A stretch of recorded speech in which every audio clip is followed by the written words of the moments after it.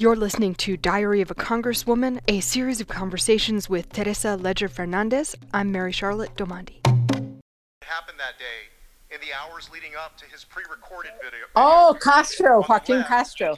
Yes. Let's watch. Yeah, our managers are so good. Yeah. We can talk about impeachment or we can leave it for another day. I know you've been talking to mayors today.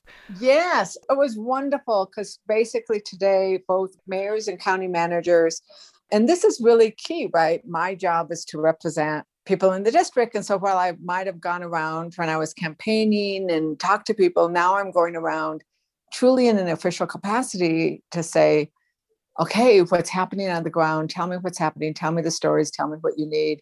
And then bringing to them, this is what the bills look like so far. These are the things we're trying to get in. And then them tell me, yes, we really need that. So that way I can take that urgency that they feel with me as I go and participate in this effort to get the 1.9 trillion.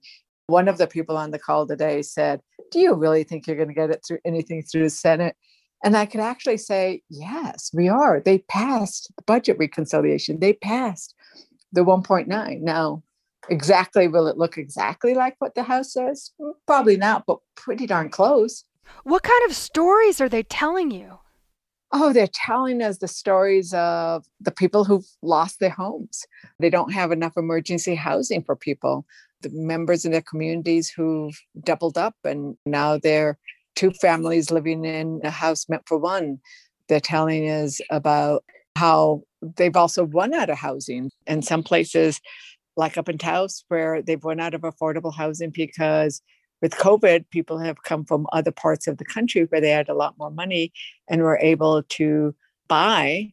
So, New Mexico, the housing market is hot, but it also means that in certain places, we're losing the availability of housing for regular workers because the housing prices are going up.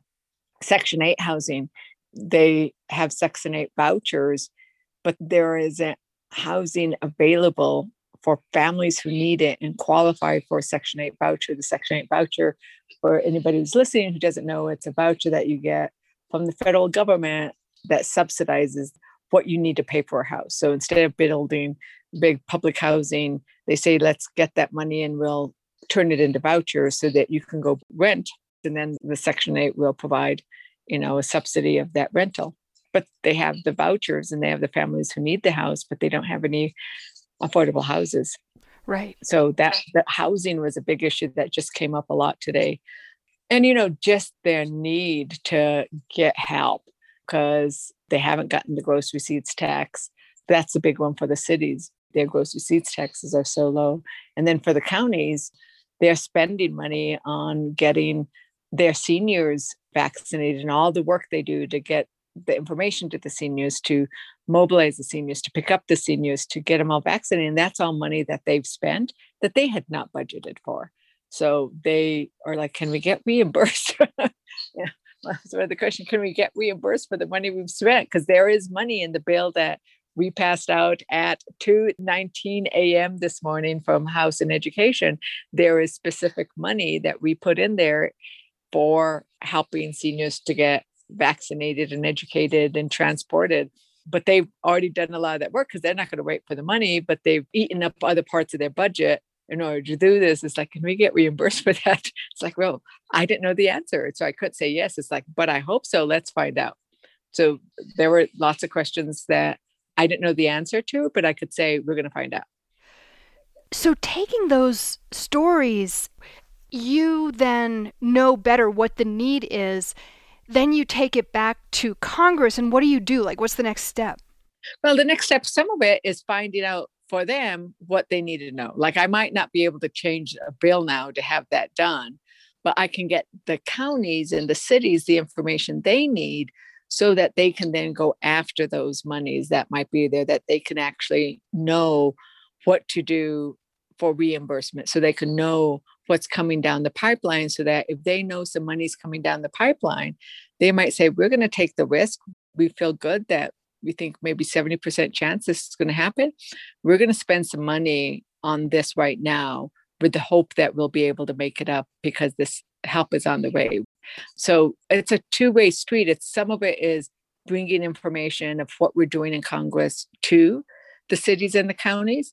And some of it is like today, tell me like what you need. And they're telling me some of what they need that might go into the infrastructure bill. So then I'll take that back up and say, this is a big need for the infrastructure bill.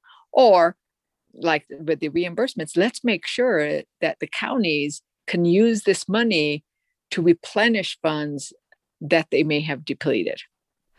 Was there anything you heard today that was surprising? Not surprising, but interesting in that regardless of whether I was in northern New Mexico or on the eastern side, that the needs were similar. And that's not surprising. It's the opposite. It's what I always anticipated, that there is no, this is a conservative and this is a liberal part. There are two different parts of my district that might vote conservative or might vote liberal, but their needs are the same. And so housing needs, both places, please, we need to talk about housing. Please, we need to talk about getting this help because our GRT is down.